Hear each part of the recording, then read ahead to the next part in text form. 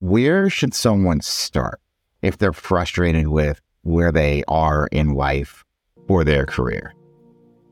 Yeah, that's a great question. So, for me, I call them fuel stations. What are your fuel stations? What are things that fill you up? And this could be as simple as getting outside, reading a book, getting together with people you haven't seen in a while. Maybe you're an entrepreneur of some sort, or you create products, or you're, want to get involved in the community. Whatever it is for you, it's something that you look forward to doing. And when you're doing it, you enjoy it.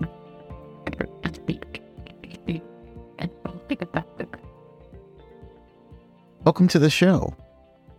So it's about how to dive into a world of self-discovery to find a more fulfilling life and work. With so many of us searching for meaning and purpose, it can be challenging to find the right path. That's why I'm thrilled to be joined by DiGeronimo, an author and former woman in tech who shares how letting go of your ego, mindfulness, and finding your fuel stations, the activities that fill you up, can lead you to a better life. Before we get started, let me remind you to please subscribe to this podcast and take a moment to rate it, review it, and share it so that it can grow. Link in the show notes to subscribe to my weekly newsletter, which offers life-changing mental health content and good news stories to get you through the week. Now, let's talk about my not quite Zen moment of the week.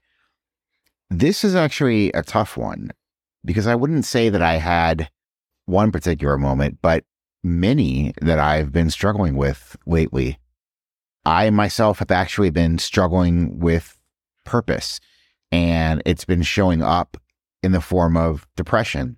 And it's lasting a little bit longer than I normally would expect it to, but it's still not lasting more than a couple of days, luckily, because of the tools that I have learned, through my mental health journey to make things better. But that said, I'm still a little bit lost. I'm still trying to figure out what I want to do with my life right now. Luckily for me, listening back to this episode that I recorded earlier was a big help in improving my mood. And it kind of showed me that I don't necessarily have to have all the answers right now. Life is a marathon. Changes can take a long time. I don't have to figure everything out right in this moment.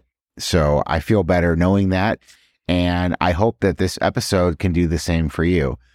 I would like to note that I had a minor audio issue with my microphone during the recording of this, but I did enhance it as best as I could so that it would still be pleasing to the ear.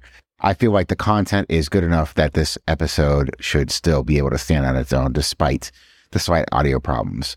And with that, let's get started with my conversation with DiGeronimo. Jay, thanks for joining us. Well, thanks for having me, Tony. Yeah, definitely looking forward to our conversation today. So to start, I often like to ask my guests kind of what was their not quite Zen moment of the week. So kind of thinking about maybe something that didn't go quite right. Maybe you didn't react the way that you wanted to. Tell us, if you're comfortable, what was that moment for you and kind of how did you recover from it or get better? I have at least one non-Zen moment a day. So these are easy to pick from. I think if you have teenagers, they definitely push your buttons. Sure. Yeah. I'm having my own. Yes. And I have a teenage boy. And I mean, if I have to tell him 31 times to pick something up, 32, I can't do it anymore. And it's mostly because I just can't hear myself again. Just can't do it. So I have like the family thing. Yeah. But I also have the work thing. I do a lot of work in all different industries, and I have a lot of people I hire up Upwork, and, just trying to make sure that you get everything in lockstep, I think is hard when you're hiring consultants all the time. And so, there's times where you think you said one thing and something else comes back, and you just really have to start over again and be like, okay, I'm sorry, how did I describe that? What did you think I meant? What did I mean? And just really having that time to kind of reflect to make sure that you're showing up the way you think you are, because that doesn't always happen, especially for the receiver. Yeah, and it can be hard to, like, when a message doesn't hit or land the way you thought it did, or maybe you thought you were perceived one way or another. But yeah, part of the daily struggle. So thank you for sharing that with us. I appreciate it. So you wrote a book called Seeking 74 Key Findings to Raise Your Energy, Sidestep Your Self-Doubts, and Align with Your Life's Work. But before you became an author, you worked in Silicon Valley until you felt unhappy and disconnected from the work. So can you talk about that time working in tech and what that was like for you? Yeah. So working in tech was such a great career, but there were many times where I just felt like I just was not really living out my calling, and quarterly based numbers and selling SKUs and continuing to fill data centers with technology. Although at times it was very exciting, it didn't really fill my bucket. And so I had to find other ways to sort of create my own fuel stations. And that happened over a long period of time. It wasn't like one day I was like, oh, I don't like this. It were small steps of, I really just need a little more joy. I need to do a few more things. And I think from like 2008 to 2016 was like a process for me to figure out like how to move more towards something that was fulfilling. Do you have any like concrete examples of stuff that you felt disconnected from, or what some of those steps were that you started to take towards, making progress to feeling more fulfilled? Oh, sure. And this really didn't happen for me until I was in my mid to late 30s. I had young children. I had more of a leadership position. I was traveling more. And during those times, you feel lonely. You really do feel lonely. And, I tried to do book clubs and different gatherings around my community, but it never really gave me the energy that I was hoping for. And sometimes I really found that I needed to almost create my own gathering of women that were experiencing life like me, of trying to juggle everything at home and everything at work and still trying to find some sort of level of joy. Because as you know, it's just busy. Yeah, definitely. So what was the transition like for you? How did you move from what you were doing in Silicon Valley to what you're doing now, which I'd want for you to tell us a little bit about that. And what were kind of some of the challenges in doing that? Yeah. So, I did what everybody does. I went on a solo trip to Sedona for my 40th birthday to figure out what the heck I was supposed to be doing with my life, which I think is not always normal, but I really needed that time alone to just sort of figure out I call them like internal whispers, these internal nudges wanted me to go out and do something different. But I was making my way up the corporate ladder and I was reaching the goals I had set for myself in my early 20s. So it was really hard to just leave that behind. And I did love my job in tech. I was just being pushed to do something else. And I felt so unsettled and really at times so alone. And so going to Sedona and just spending 3 or 4 days talking to different practitioners, going to different activities to just get some clarity of how I felt. So where did that lead you? What are you doing now? Yeah. So just to put that in perspective, that was in 2013. Okay. So at 2014, I finally left my tech career and I started a full-time job working with women's groups across the country and even across the world, working with women in business to really help them maneuver the professional landscape, because there's a true difference between working in your career and on your career. And I didn't really realize that till way too late in my career. So from that, I continued to gather more stories from women.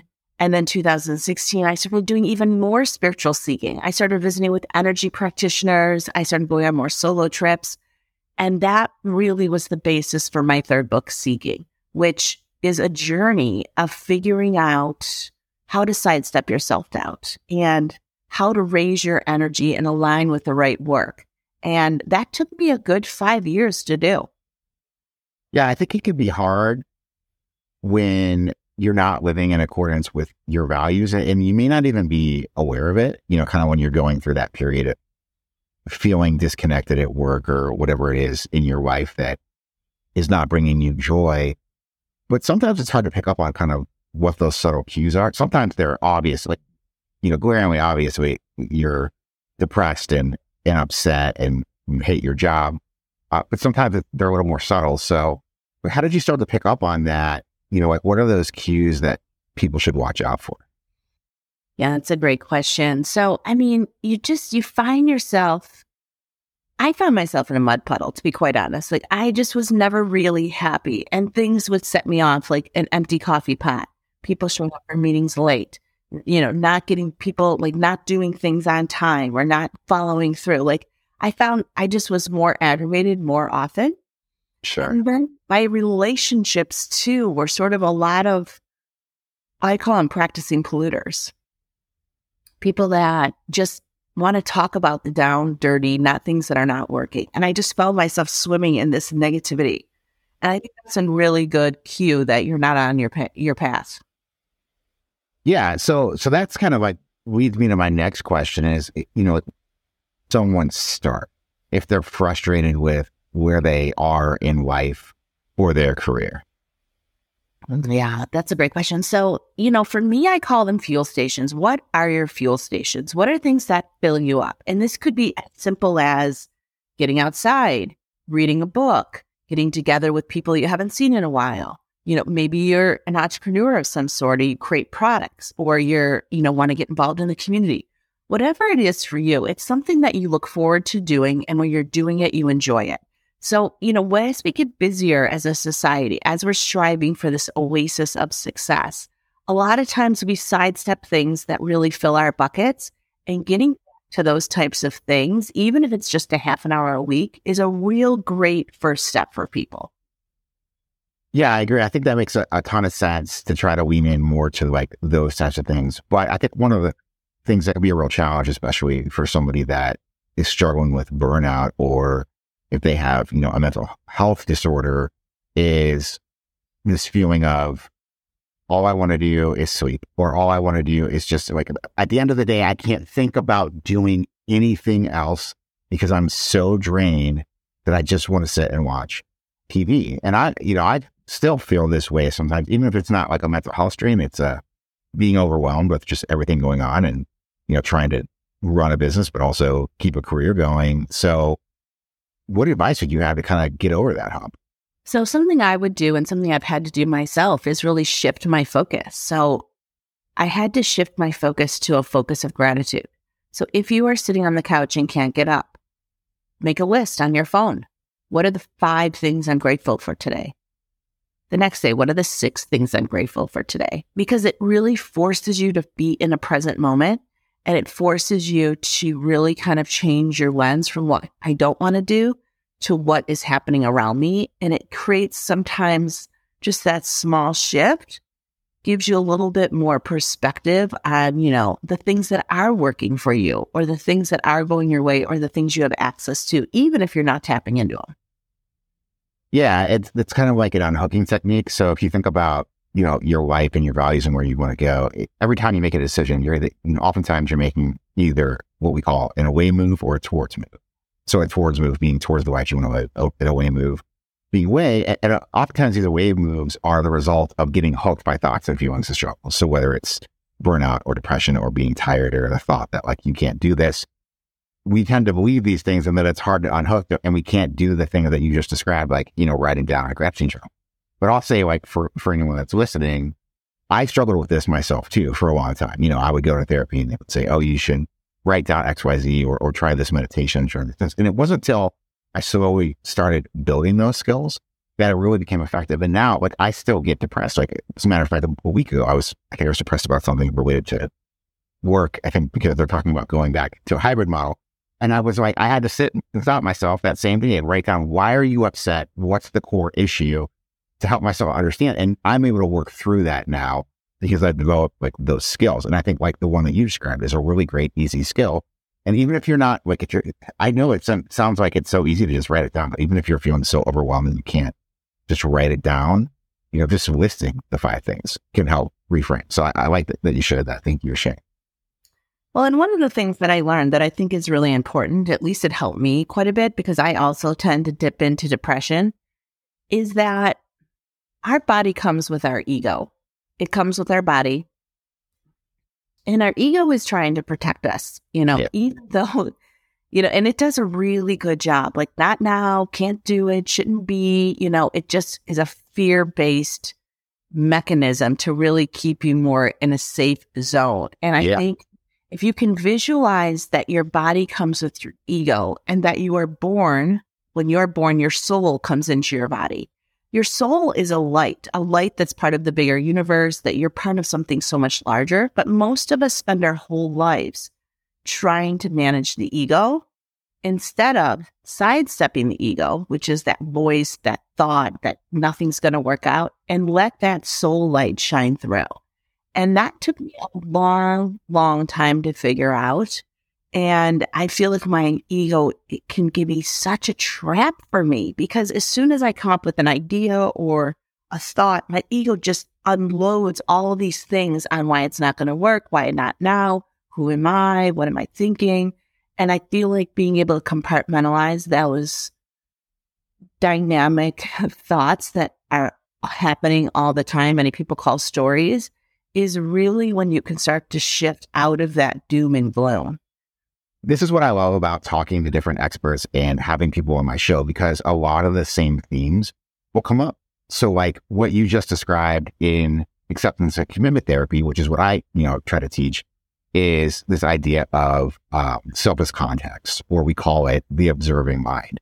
And it's basically that. It's that you get trapped by like your thoughts and the stories that you tell yourself. It's like, if you imagine, like in the Disney movie Soul, like all her negative thoughts were kind of like towering over her. She was trapped by them. She couldn't see anything else. Once you can learn to break out of your own thoughts and your stories in your mind, then you can kind of detach from them and evaluate them as to whether or not they're helpful. Again, going back to that, those towards moves and those away moves, and there's unhooking techniques to do this sort of thing. But the way I describe it too, and I love the way that you did, is I played video games growing up and stuff. And so if you've ever played a video game and you're controlling the character, it's like, you can think of your mind that way too. They're like, you're controlling the character. It's not controlling you. So you don't have to believe every thought or listen and take every action to everything that comes into your head. So that was a great point for sure. So on that note, like a lot of us have regret, especially if we're thinking about being discontent with where we are in life, and perhaps we're beating ourselves up a bit about maybe I should have done that, would have, could have, should have moments. How can people drop their regret and start to let go of that to make progress? That is a tough question, because I feel like a lot of that, again, is focusing on the past. And when you're not, mindfulness for me was really kind of the catalyst that got me into where I am now. And I was at a therapist, and she's like, I kind of tried to dodge all those questions, like why I was really there. And I'm like, I just want to be more joyful. And she was like, she could tell I was kind of bullshitting her, and she was like, so she kept telling me I need to go to mindfulness training. And I'm like, no, I don't need mindfulness training. I need to be more joyful. And so she basically said, I'm not going to see you anymore until you go to mindfulness training. So I started going to mindfulness training 3 times before I could actually sit through the whole class, because I thought that my life was so important, that I was so busy that I didn't have time for this. But really, it was that mindfulness training, an 8-week John Kabat-Zinn course, that allowed me to start noticing those thoughts. And I was sort of floored how often I'm talking to myself, and almost 100% of the time, it's so negative. Yeah. And whether you're regretting what happened yesterday or last year, or you're fearful about the future, or you're worried about what will be happening, all of that is ego chatter. And until you can teach yourself how to be an observer, as you said, to your thoughts, you will be stuck in that cycle maybe your whole life. It's like, and these concepts that you're talking about are interconnected, as you alluded to. And it's like, until you learn to kind of do that disconnection, or, I'll talk about mindfulness and how that comes into play in a second, echoing what you said. But until you can learn to disconnect, it's like you're on autopilot. You're automatically just following whatever your brain is telling you. And that's like no way to kind of grab a hold of life and live your values and do the things that you want. And so I agree. Mindfulness has been such a game changer for me. And here's like, it's problematic for certain reasons, because people, for whatever reason, get hung up on the word mindfulness. I don't know if it's because they're, religious views, or like they feel that it's like, it's rooted in, Buddhism and religion, but like there's actually scientific evidence that shows how mindfulness can improve your life. And so like in ACT therapy, we talk about, we don't use the words mindfulness. We talk about connecting to the present moment. And like what mindfulness really is it's like just learning how to live your life in the present moment. And like, if you suffer from anxiety or, whatever, if you're trying to make progress, well, I wish I could stop worrying about X, Y, and Z, whether that's ruminations on the past or things about the future.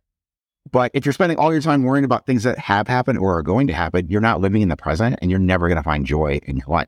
So like, what is your opinion on that? What do you think why do you think people get so hung up on the word mindfulness? Like, why is that hard for people?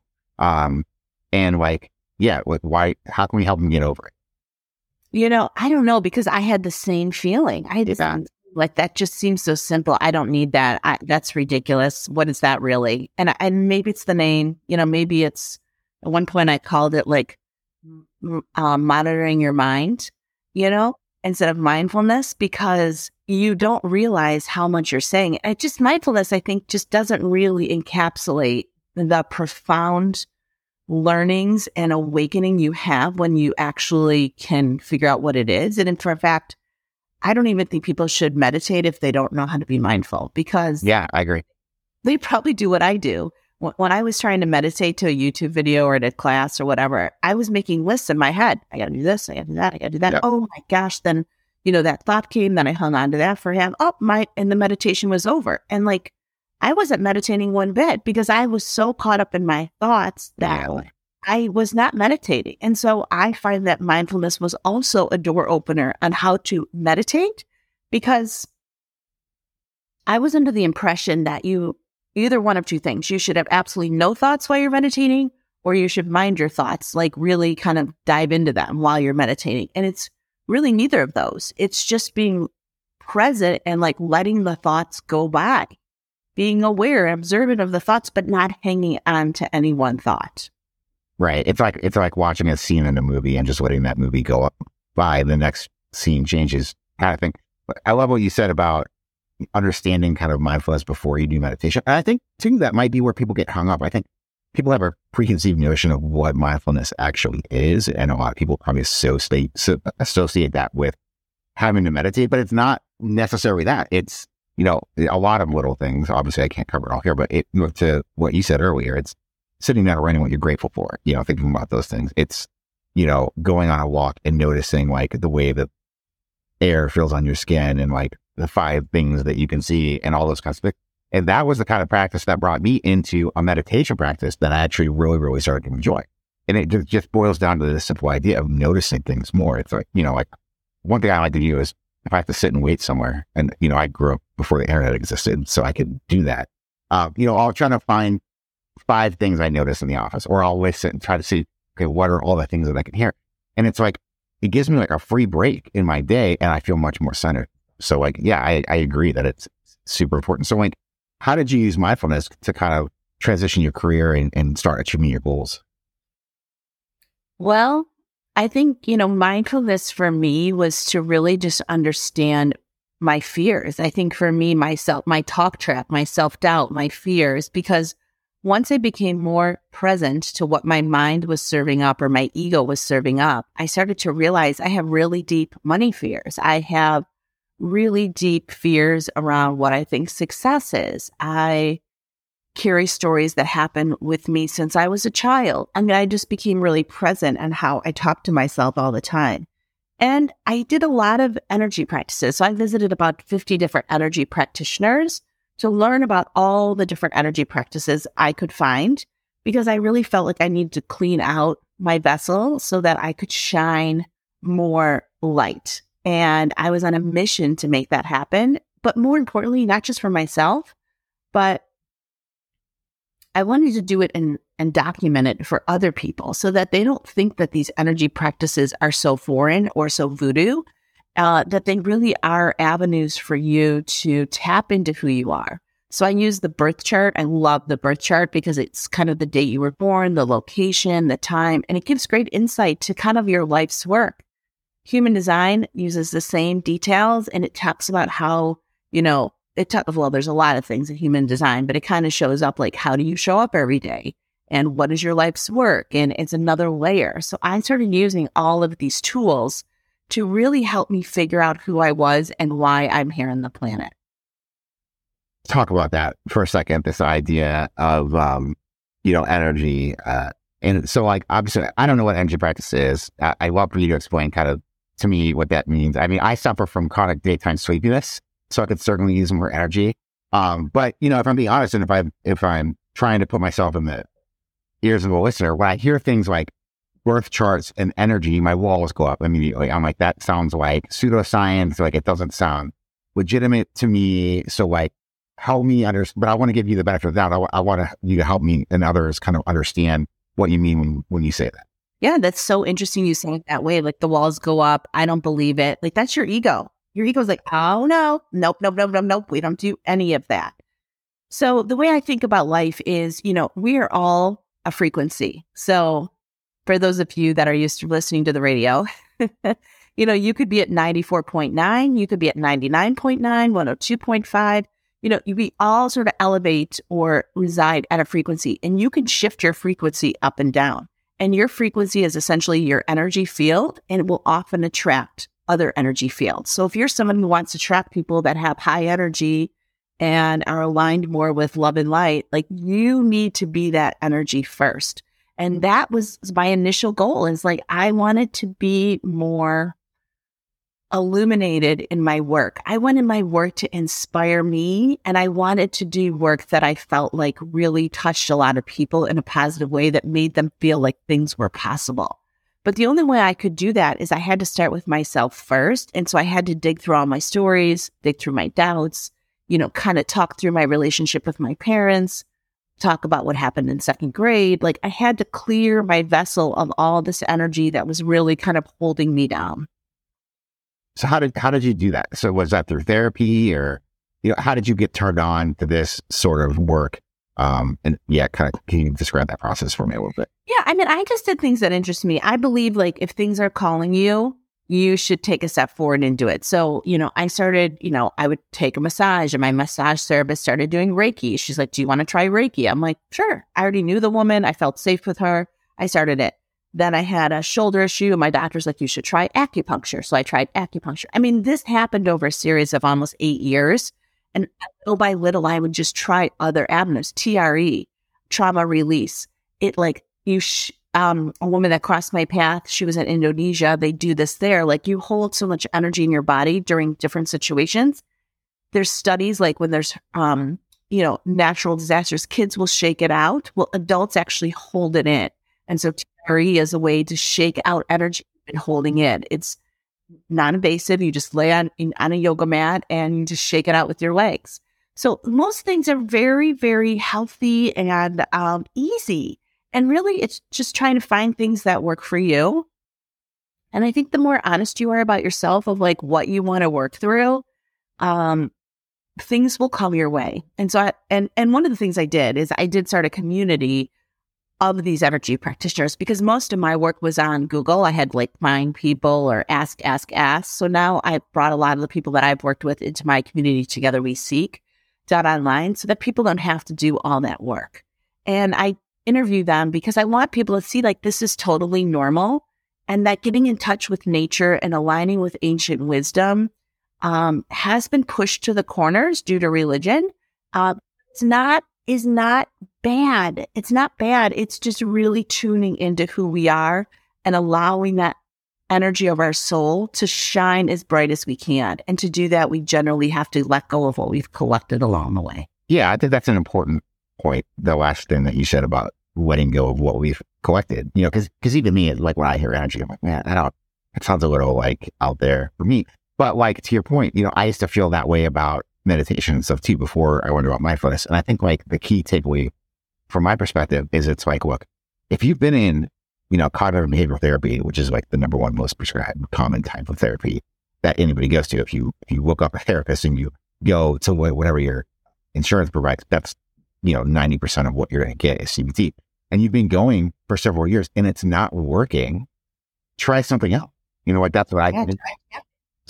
Try tapping, try Reiki, try, there's just so many things. Try tuning forks, it's amazing. Try ancient flute. Why not? Yeah. Why not? And I think many of you, if you allow yourself, you may enjoy it. Yeah, definitely. Good point. So thank you for sharing that with me. I want to jump back for a second, going back to kind of some of the challenges with, moving on in terms of like your career and finding a more fulfilling life. So this is something I struggle with. How do you deal with the problem of golden handcuffs? So like, finances can be a real thing. It's like, I know I'm unhappy doing what I'm doing, but it's not like I can just quit my job and like do this full time. Or, for other people, it's, you have debts or whatever. So how do you overcome that process or start to make steps when you have responsibilities and things that you have to deal with like that? Yeah. And exactly why I didn't leave my job the day I decided I wanted to. It took 6 years. But hopefully, for you, this podcast and these discussions are fuel stations for you. So you go back into your job having a little bit more energy because of the things you're doing off the side of your desk. Yeah, that's a good point. I like that. So that was going to be the title of my book, Off the Side of Her Desk, because there are so many people doing things off the side of their desk that really empower them or inspire them. And, money is no different than anything else. Money is a frequency too. And that was one of my biggest lessons that I'm still learning. I have 3 chapters on money. I came across the author, Lynn Twist, who has the book Soul of Money. And she talks about all the things you did about chasing the money and having this wine and this artwork and travel, this and that. And she had a life epiphany, and she's done a lot of work with just the energy of money and how society has a, not enough mantra. Not enough sleep, not enough friends, not enough this, not enough that, none of that. We're all living in this not enough mindset that makes us just feel like there's not enough money. And her work is absolutely fantastic. I write about it because it really is what I needed to shift from a child that had no money growing up, going to tech, making millions, losing it, starting over, doing it again, and now being in my own business where the money is not the same, obviously, in tech. But the energy that I create is so much more fulfilling. And so finding those shifts in my life that allow me to do this work, right? I don't have the same lifestyle, but did I need that lifestyle to begin with?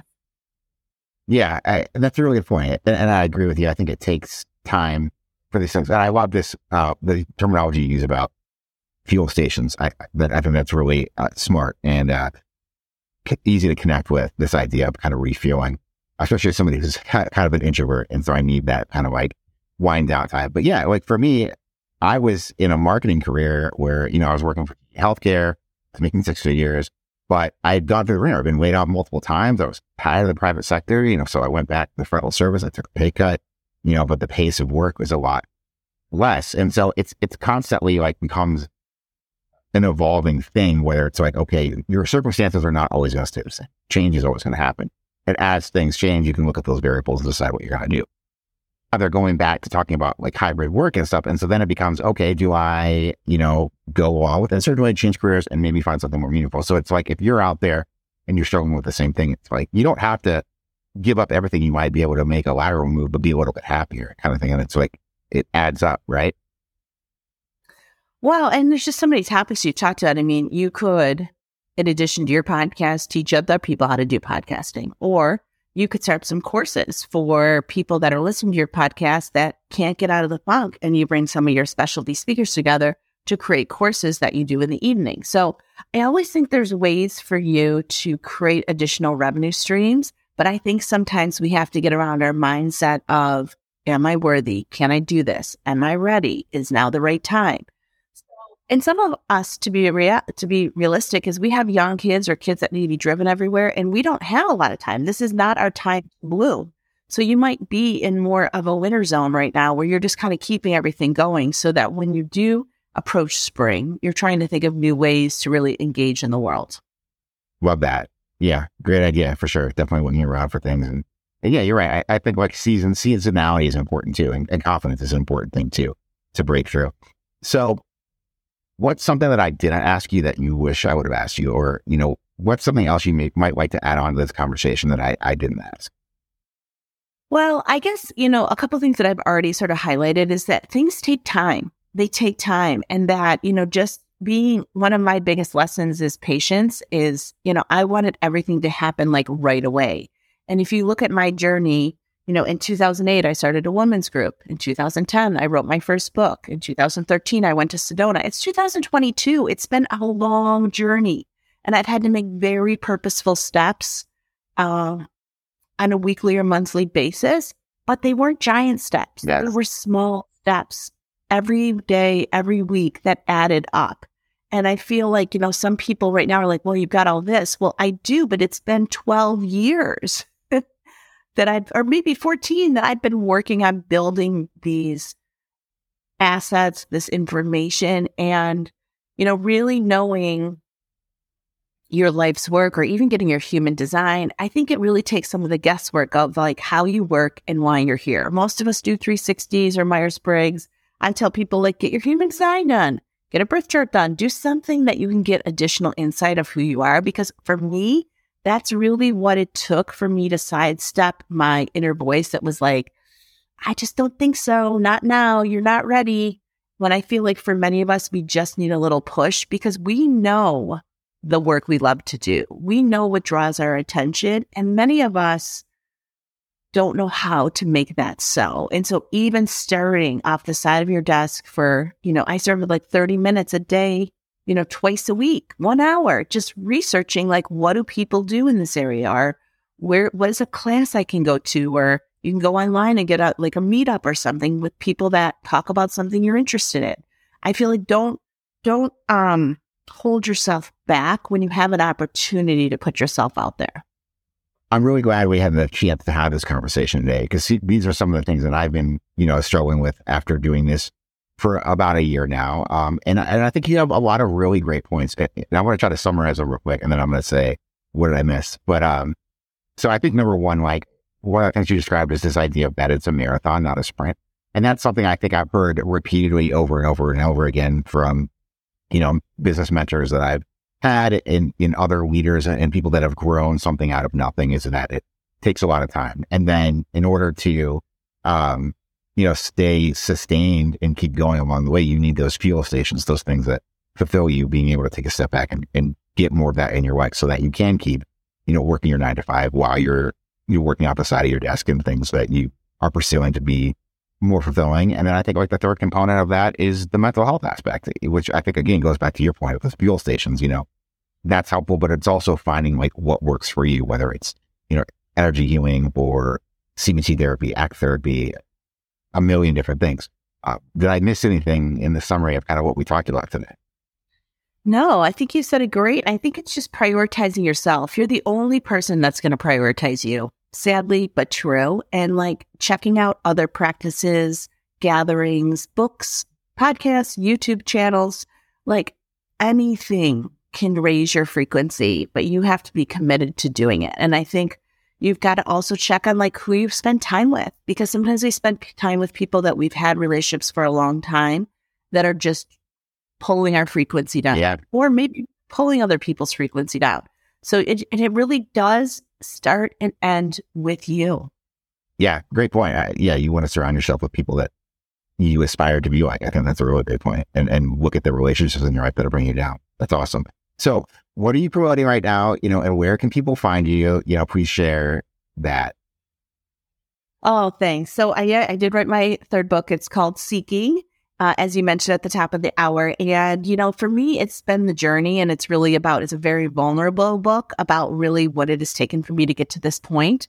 But in the process, I created the community Together We Seek, and I'm interviewing energy practitioners about their journey. And most of them have worked in corporate America. Most of them have been in very religious families, and they, found a way to use energy to help themselves. And oftentimes they start helping other people. So if you're interested in energy practices or just want to check it out, it's free to come and just listen to the videos about what all these different energy practices are, just to get an idea of, maybe there's something I can check out to just shift my energy. Yeah. And I will put a link to JJ's site in the show notes. So you can not only find the book Seeking, but all of the other courses and things that she offers. If you're interested in what she said, I think she has a lot of great things to say. JJ, thank you so much for joining me for this time. I truly appreciate it. It was a pleasure getting to know you and speaking with you today. Oh, thank you so much, Tony. This was a great conversation. I truly hope you enjoyed this episode. If you did, be sure to subscribe so that you're notified every time a new one is posted. Also, please rate, review, and share this podcast, because the more we talk about mental health, the better life can get for those who struggle. Now, please join me in taking one small step towards a calmer day with a 2-minute meditation. Start by taking a relaxed but alert posture. If you're driving, continue to focus on the road. And if you're not, feel free to close your eyes or relax your gaze. Feel the weight of your body as gravity connects you to the earth and makes you feel grounded. Relax the muscles in your face, your neck, your shoulders, and the rest of your body. Now let's begin to shift your focus to the breath. Take a deep breath and follow it as it fills your lungs. Exhale slowly and let it all out. Continue to take long, slow breaths, paying attention as it enters your body and brings you calm as it leaves.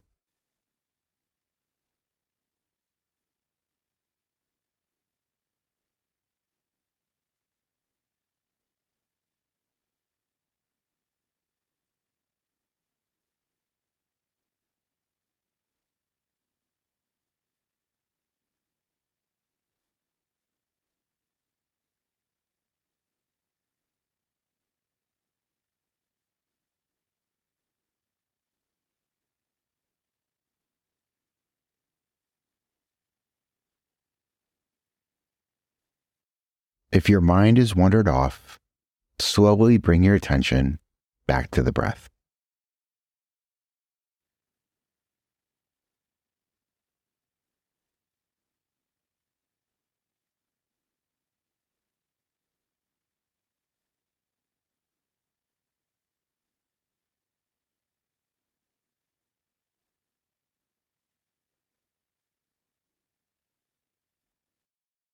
Now, relax your attention. Take this calming energy with you as you go about your day. Thanks for listening. I hope you join me next time.